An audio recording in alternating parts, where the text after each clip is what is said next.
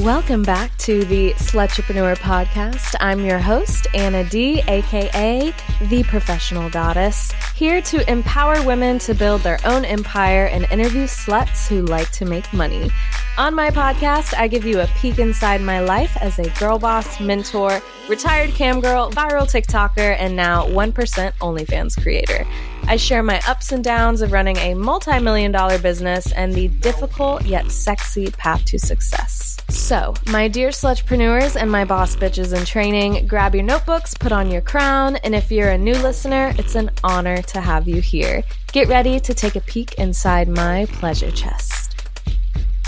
In today's episode, we will be talking to Los Angeles-based retired stripper and now author, Christine Macdonald. She has recently released a riveting memoir called Face Value, From Working the Pole to Bearing My Soul, about her real-life triumph over tragedy. Christine is very public about her struggles with sex work and mental illness, and it is her passion to speak to people about finding value and embracing what they consider to be their flaws. So let's welcome this beautiful slutrepreneur to the show today. Thank you for being here, Christine. Thank you for having me. I'm so excited to meet you. This is awesome. I'm so happy, and it's an honor to share your story today. I think what interested me the most was going back to your childhood. You were diagnosed with, I'm going to try to say this right, acne conglobata. Conglobata. You got it, girl. Woo! Yep, that's it. All right. We love a Google pronunciation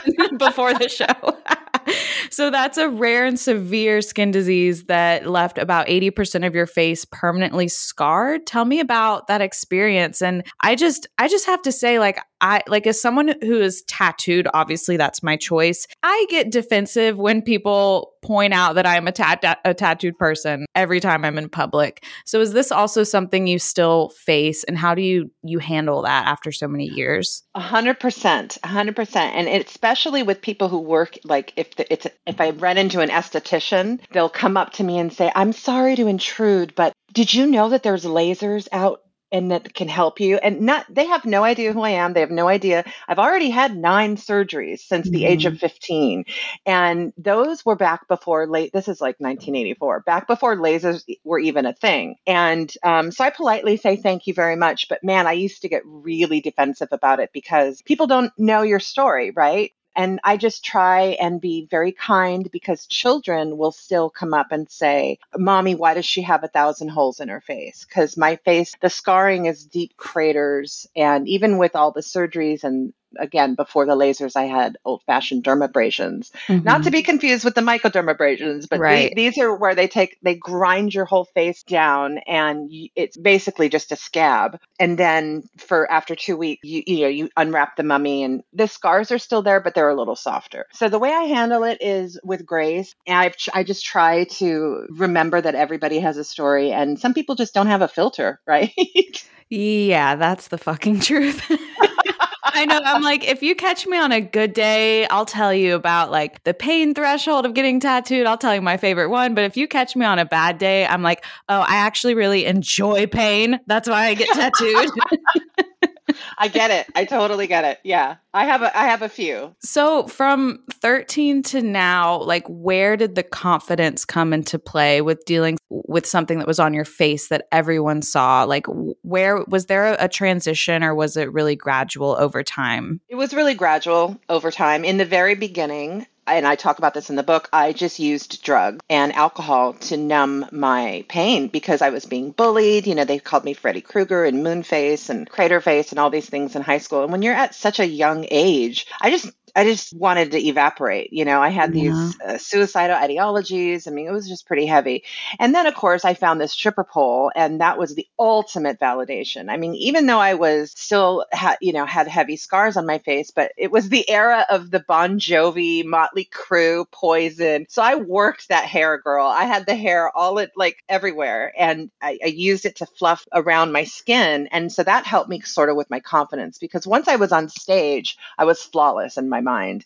And then when I started really getting into therapy, I'll never forget, I had a therapist tell me, instead of trying to pretend your scars don't exist, I want you to embrace them because it's part of who you are and you are amazing. So I was like, Mm. oh, okay, we're going to dig a little deeper here and get into my self-worth. So it was very, very gradual. And now I think it also comes with age because I'm at an age where if you don't like it, don't look at it. Do you know what I mean? It's like when you're young, you worry so much about how you look and what people are going to think. As soon as I hit 40, I'm 54 now. After I turned 40, I was like, I just don't give a fuck anymore, you know? Yes, I totally agree. Do you feel like bullies online are a different breed than bullies in person? Oh, for sure. Yeah. I mean, everyone is so, the trolls, they don't hold back, man, but they're just, I just look at them like hurt people, right? I mean, they can be they're just assholes, but they don't know who we are. They have no idea. They're just looking for a platform to be mean. And so,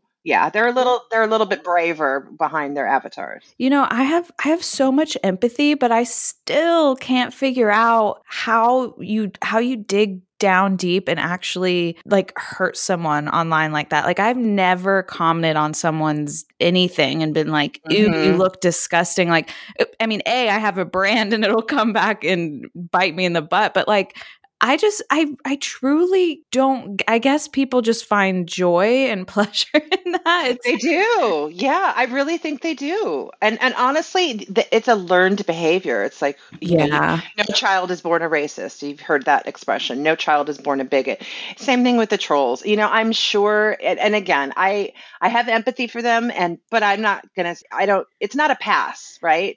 They're still assholes. And I'm not gonna engage with them. I've made the Yeah. mistake of engaging with them on TikTok, and it just goes down a rabbit hole of negativity. I'm like, this is stupid. This is toxic, and I just close my laptop. No, because they Yeah, they beat you with experience, and people are like, don't read the comments, don't listen to the haters, and I'm like, how else are you supposed to build feedback in a business if you don't engage with your fucking comments? And exactly. if you're in school and you bully someone, like you'll get suspended, but on the internet, it's just the wild fucking west. So It it's is. it's crazy because in real life sex work, virtual sex work, these are very two different things. And stripping in the 80s sounds like a dream come true to me.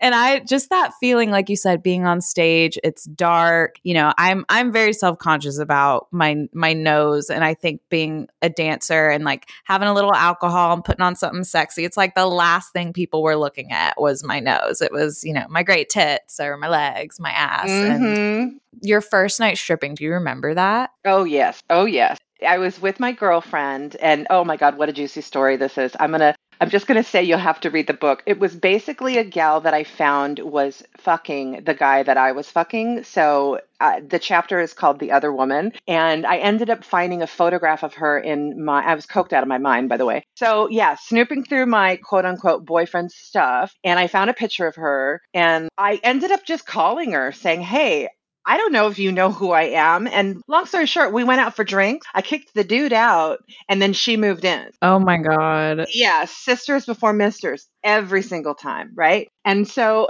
her and I became close. I was a receptionist at a hotel, and this is all in Waikiki, by the way, where I'm from, Waikiki in Hawaii. So I'm a receptionist making about $500 a month back in the late 80s.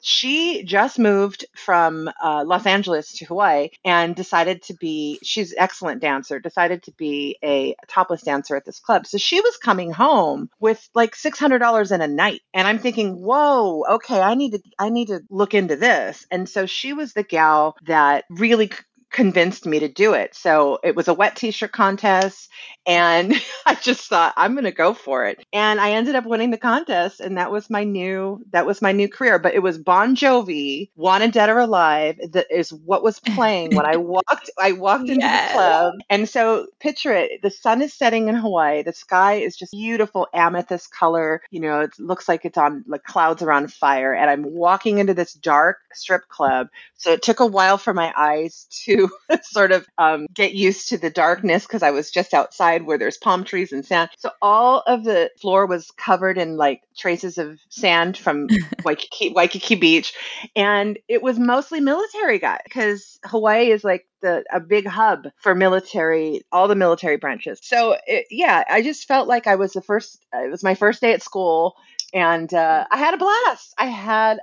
It was awesome. So with that happening the first night, I mean, was money coming in consistently, or was it very up and down? Because I feel like stripping can be a sort of a drug because you get that rush of so much money, or you're seeing, the girls around get so much money, but then all of a sudden it's not as promised income as we think it is. Like, how did you manage that? Mm-hmm. Good question.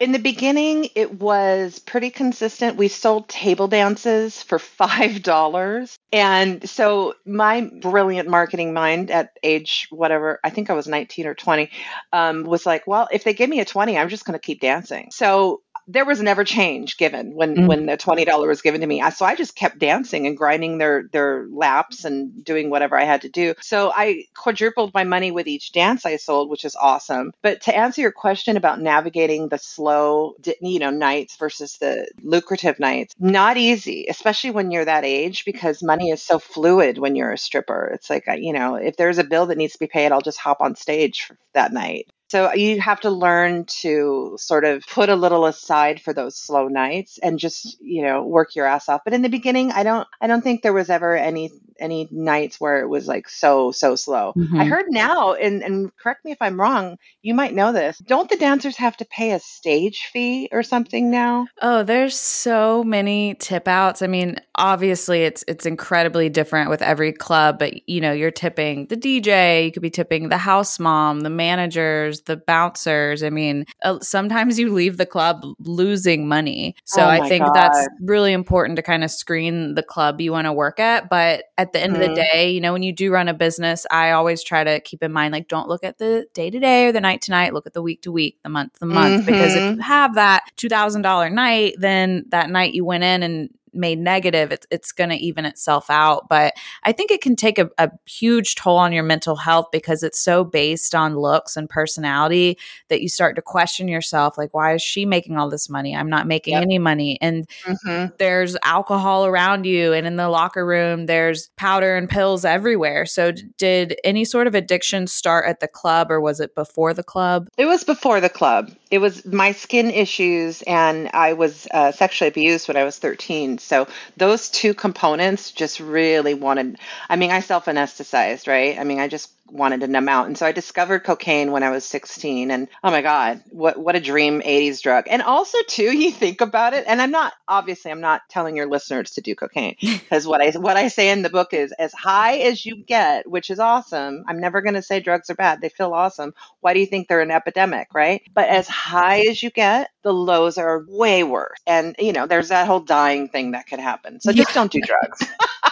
Just don't do drugs. But by the time I got into the stripping life when I was 19, 20 years old, it was such it was really hard to remember that it was illegal, to be honest with you, because everybody was doing it everywhere I went. And that was my job. You know what I mean? So it was par for the course. And you have to remember the time, if you had cocaine, you were like a glamour girl. You were like a movie star. That's how you felt, like you're a rock star. But it's just it goes down fast. The spiral goes down fast. I mean, my girlfriends and I, the nights we would take a Klonopin, we were so much more excited to talk to the guys we did not want to talk to, and especially the ones who smell bad or don't even know how to have a conversation. Like it lowers your inhibitions. It makes you all loosey goosey, and it's just hard not to.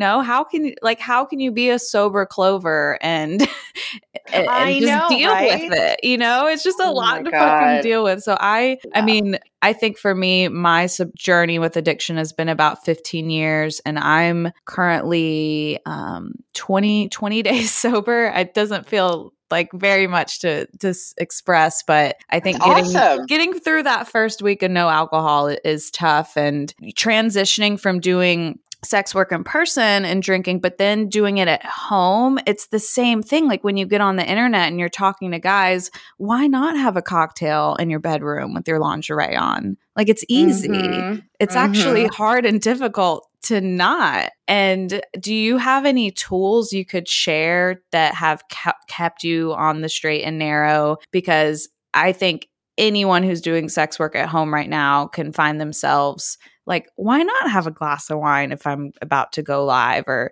do this custom and having to double penetrate myself, which I don't really want to do. Oh, that's funny. You know what? If I feel like if you recognize, because we know ourselves better than we think, right? So if you recognize, and by the way, congratulations on the 20 days. I think it's awesome. Thank you. Yeah, it's very cool. I think that when you recognize that there's an issue there, for me, the best advice I got was to play the tape through.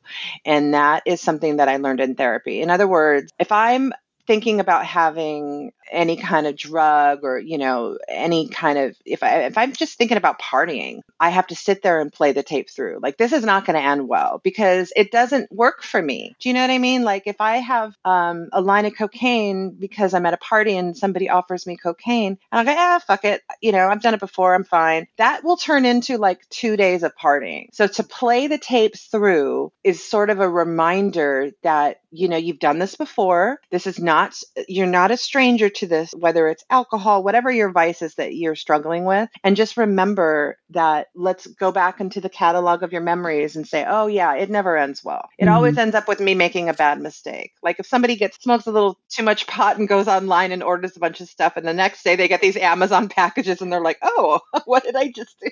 I'm reading this book called Atomic Habits and it says anything that feels really good is usually a bad habit and anything that feels like bad and hard to do is usually a good Oh my habit. God, that's so funny. I swear to God, that's so true. Even just like working out or eating well, it's like, how can you learn to trust yourself to do these hard things? Because, on the time scale, it's just a long-term investment. And I think, things like drugs are just a short-term investment on happiness that have the long-term effect of like damaging your skin and your voice and all these things that are like your money makers, You mentioned in your book, you say the most important message in your story is that we don't need to play with the cards that some of us are dealt as children. We can simply toss the deck and start over with new, healthier tools, and that many of us spend a lifetime seeking validation. It's something we'll never receive until we find it within ourselves. So with this, I kind of thought about, to me, I'm thinking it's like, we're handed these cards, like, how can we capitalize on the cards we're dealt? Like how can we dig deep and find the things that we were bullied for or that didn't make us feel so good about ourselves? How can we love them and build a career out of them almost? Like how has your experience been with that? Great question. As soon as we own... Spring is in the air, lovelies, and with it comes a fresh wave of energy, blossoming flowers, and endless possibilities. But you know what puts an extra skip in my step? My fabulous partners at Via Hemp. Trusted by a whopping 250,000 plus goddesses just like you, Via Hemp's products are just like a magical wellness wand in a bottle. Feeling a bit frazzled after a hectic day? Cue the Via gummies for instant relaxation. Battling stress and anxiety? Don't worry, there's a gummy for that too. And for those intimate moments, Via has concocted something truly special. High Love Gummies. Infused with pleasure-boosting cannabinoids, libido-reviving herbs, and just the right touch of THC, these gummies are your ticket to an electrifying experience between the sheets. But wait, there's more. Via offers an array of other gummies with or without THC, catering to every goddess's needs. Whether you prefer a subtle 2 milligram dose or a bolder 50 milligram kick, Via has your back. From improving sleep to sharpening focus or aiding in recovery, there's a gummy for every occasion. And the cherry on top, you can easily browse and shop their collection online, categorized by strength and effect. And here's the best part, darling. Via ships discreetly to all 50 states, right to your doorstep. No medical card needed. So go ahead, indulge in a little self-care spree with Via Hemp, because you deserve nothing but the best, goddess. Head over to viahemp.com and use code GODDESS to receive 15% off and one free sample of their award-winning gummies. 21 and up only. That's ViaHemp, ViaHemp.com, and use code GODDESS at checkout. Please support our show and tell them we sent you. Take your passion and pleasure to a whole new level with High Love from Via Hemp. Now back to the show. What we feel are our flaws, like you talked about your nose. As soon as you own that, this is my nose, I'm going to fucking rock it. I'm going to own it. And this is how I am with my skin now. It's part of my story. I embrace my skin now more than I ever have. So as soon as you feel accepting and confident about what you perceive to be your flaws, I feel that it's an energy that you put out, right? So confidence is an aphrodisiac. Confidence is, people can pick up on that. It's very strong. And so to benefit from something that you feel you're embarrassed by, like embracing it, rocking it, wearing your hair up. Like for me, to wear my hair up was a victory when I was younger, because I didn't want anyone to see my skin. But now I'm rocking it. And I'm very open about it with my book, because hell yeah, I'm going to capitalize on it. This is a unique experience. So for me, it was just getting to the point of just saying, fuck it. This is who I am. And I'm going to be really proud of it. That's a great way to look at it. I also think when it comes to branding, when you have a profound story to tell, people remember you. And so maybe in the strip club, if you shared that story with people, it's like all of a sudden there's an emotional connection. When they see you again, they're like, I remember her. I remember what she went through, or that, sort of thing. Was that ever talked about in your dancing career, or did you try to cover up the scar conversation? It was talked about. Only when I was on ecstasy. I think they call it Molly. I think they call it Molly now. Yeah. But I would be like, I'm going to go to the bathroom. Are you going to be here? Like, don't leave me, that kind of thing. And then I was like, do you think I'm pretty even with my scars? Is it like I was so focused on that? And my little sorority sister friends are like, girl, you're fine. Like I was the one, like we're our own saboteurs, right? We're our own we're the people that get in our own way. Yeah, I remember. But they were always so kind, and I've reunited with a couple thanks to the marvels of the internet. And I always want to ask them, how did you perceive me back in the day? Because in my mind, I was a coked up nightmare. Yeah. And they're like, no, girl, you were always really sad and insecure about your skin, but you were like the mama bear. You wanted to make sure everybody was taken care of and had their drinks and all that, like a hostess kind of a thing. But yeah, that's funny. And you also mentioned having this positive and loving inner voice that we all kind of have a cheerleader inside of us. So how do you really tune in to that cheerleader voice in your head when it is so easy to fall under the voice that's like, no, you're not good enough. No, you're not going to make enough money. Well, I always say that the devil and the angel on my shoulder, because we all have them, right? The negative and the positive in our heads. I say the devil and the angel on my shoulders are having a three-way with me, because I can't separate them. Like we're all entangled. So when I hear those voices, especially like, for instance, my book, who the hell's going to read it? Nobody knows who you are. You don't have a following, blah, blah, blah, blah.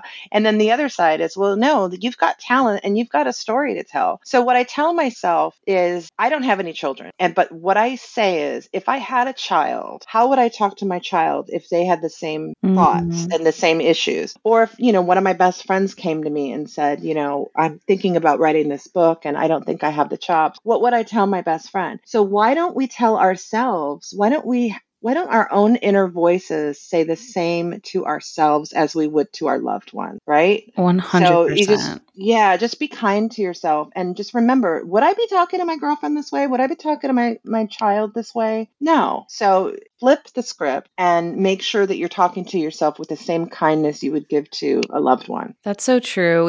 It's amazing to take a step back and see how we love others and then compare that to how we love ourselves, and kind of having to really dig deep there as to the why. And so, like you said, learning by example, maybe our moms spoke badly to themselves and we kind of picked up on that trait and things in childhood if we were told we weren't good enough. So I think it takes either a whole lot of practice or a whole lot of therapy.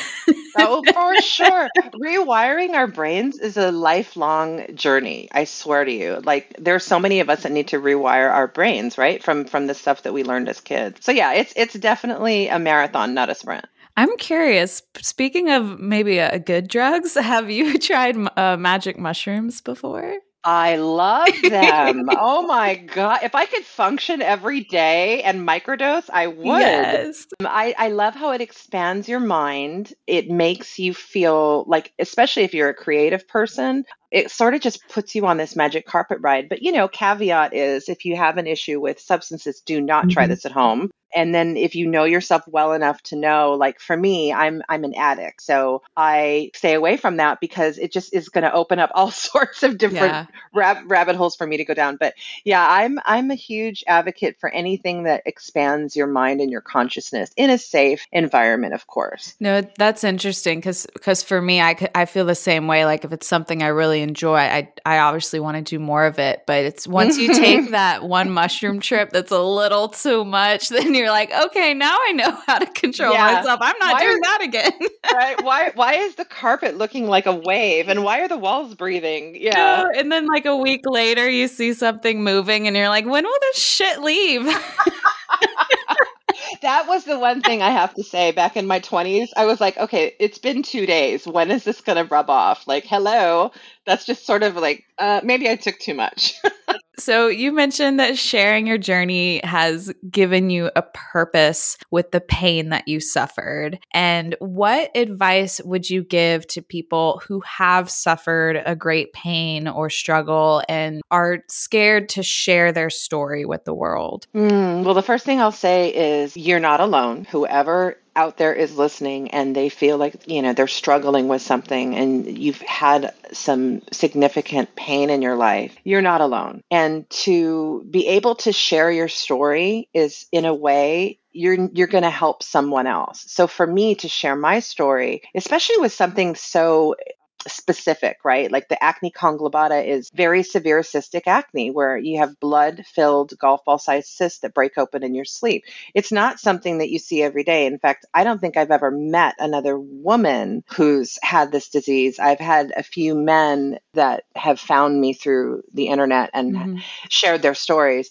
But I would just say to really just wrap your arms around yourself and know that, number one, you didn't do anything wrong. Give purpose to your pain. And when I say give purpose to your pain, I mean, it could not have been all for nothing. Your suffering was meant for lessons and empowerment. And, lessons are always wrapped in really painful packages. And I think that the reason why is because we wouldn't learn them otherwise. If it didn't hurt so much, we wouldn't learn.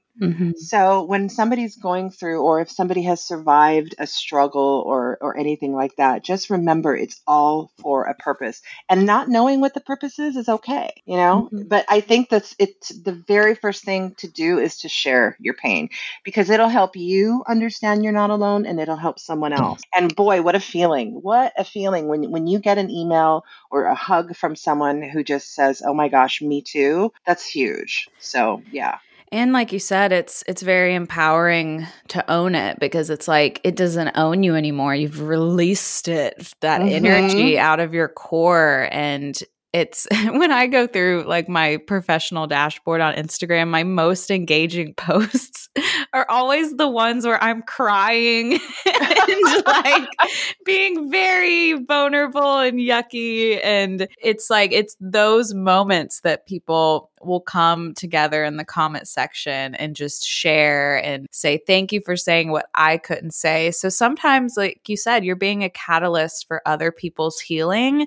And once you've felt what that feels like holy shit, like people live their whole lives trying to find purpose, and getting that feeling of being able to touch multiples and now with the internet being able to do that so easily and virtually, it's a little overwhelming. But the last thing I did want to talk about was this book writing experience. I know there's a lot of slutrepreneurs listening who are in sex work or they're starting their own companies, and it's all hard. None of it is easy. I don't know one sex worker who says it's easy or one entrepreneur who says it's easy. Like, name one.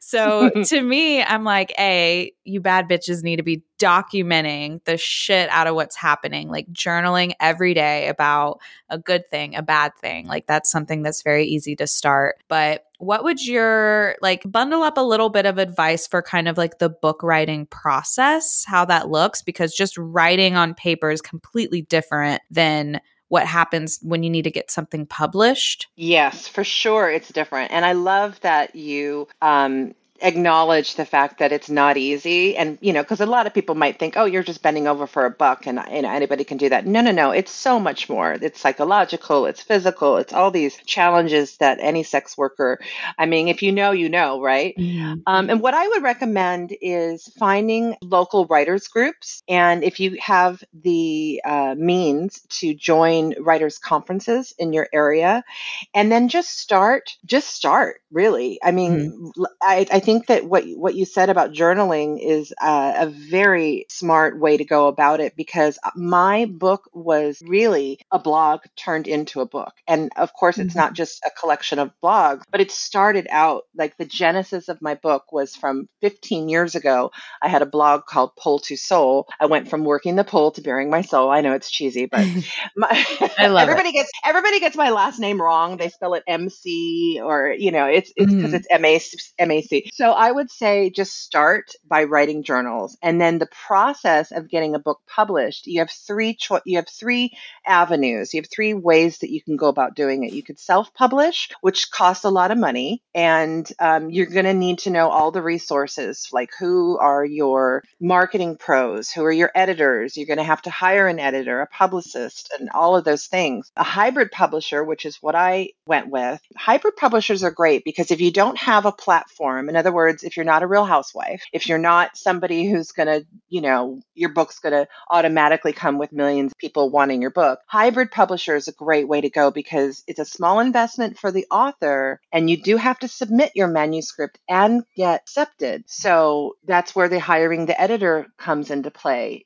I hired a personal editor from just writers groups that I met, and just to get my manuscript in fighting shape. In other words, just to get it in the exact way I wanted it before I submitted it to the publisher. So a hybrid publisher, what they do is they've got all the contact. They know how to put a book together. They will get your IBSN number, all of the things that maybe as an author or an up and coming author, you don't necessarily know the business side of it. But it is, I think, the best way to go if you're not a Real Housewife, where you can do the Simon and Schuster's or the Random or the Penguin. That is where you're going to need an agent, a literary agent. And it's sort of like getting a SAG card in Hollywood. And a SAG card is Screen Actors Guild, for anyone who doesn't know that. So you can't get your SAG card until you have a line in a production, like in a television show or a movie. Well, guess what? You can't get a line without a SAG card. Right. So it's kind of that catch-22 with literary agents as well. You can't really get the attention of a literary agent for the most part unless you've been published in one of the big publications. So,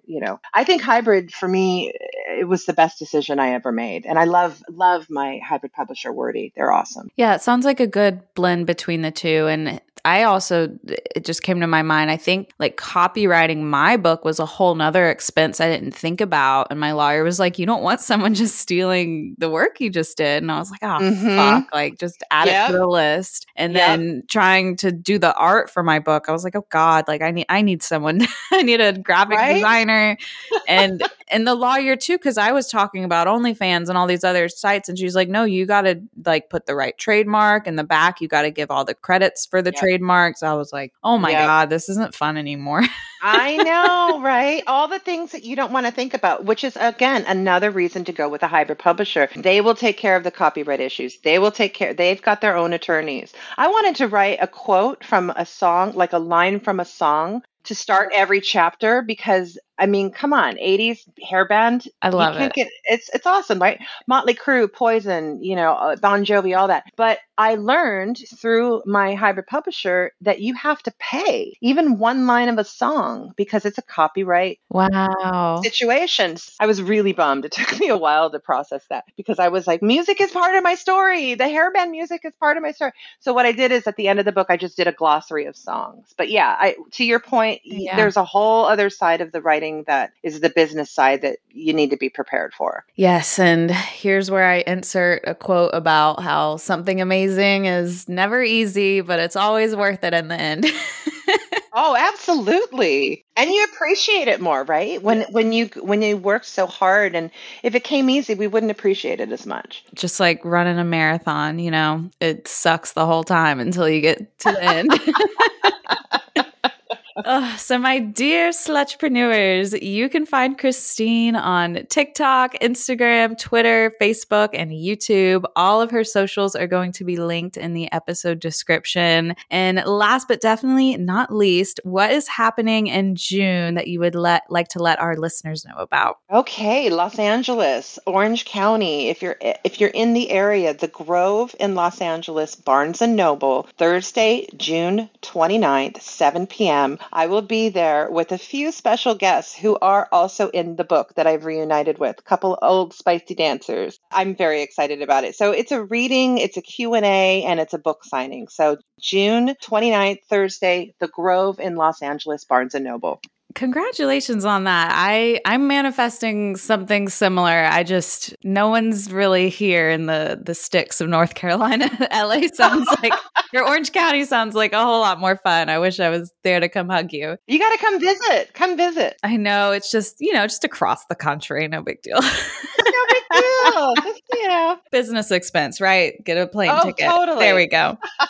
So thank you for giving us a peek inside your pleasure chest. I'm wishing you all the success with your book and happiness and sobriety in your slutrepreneur journey. Thanks again for being on the show. Oh, well, I had so much fun. Thank you so much. It's the end of the show, so time to plug myself and pay some bills. So lube up. If you want to keep the show going and learn more about myself and my empire, you can check more out at professionalgoddess.com. My YouTube, mentorships, ebook series, and everything else is linked in the description of this episode, as always. And remember, every time you leave a 5-star review, a slutrepreneur has an orgasm. So keep the big O's coming. Connect with your fellow girl gang in the Slutrepreneur Squad Facebook group at cehose.com. That's cehose.com.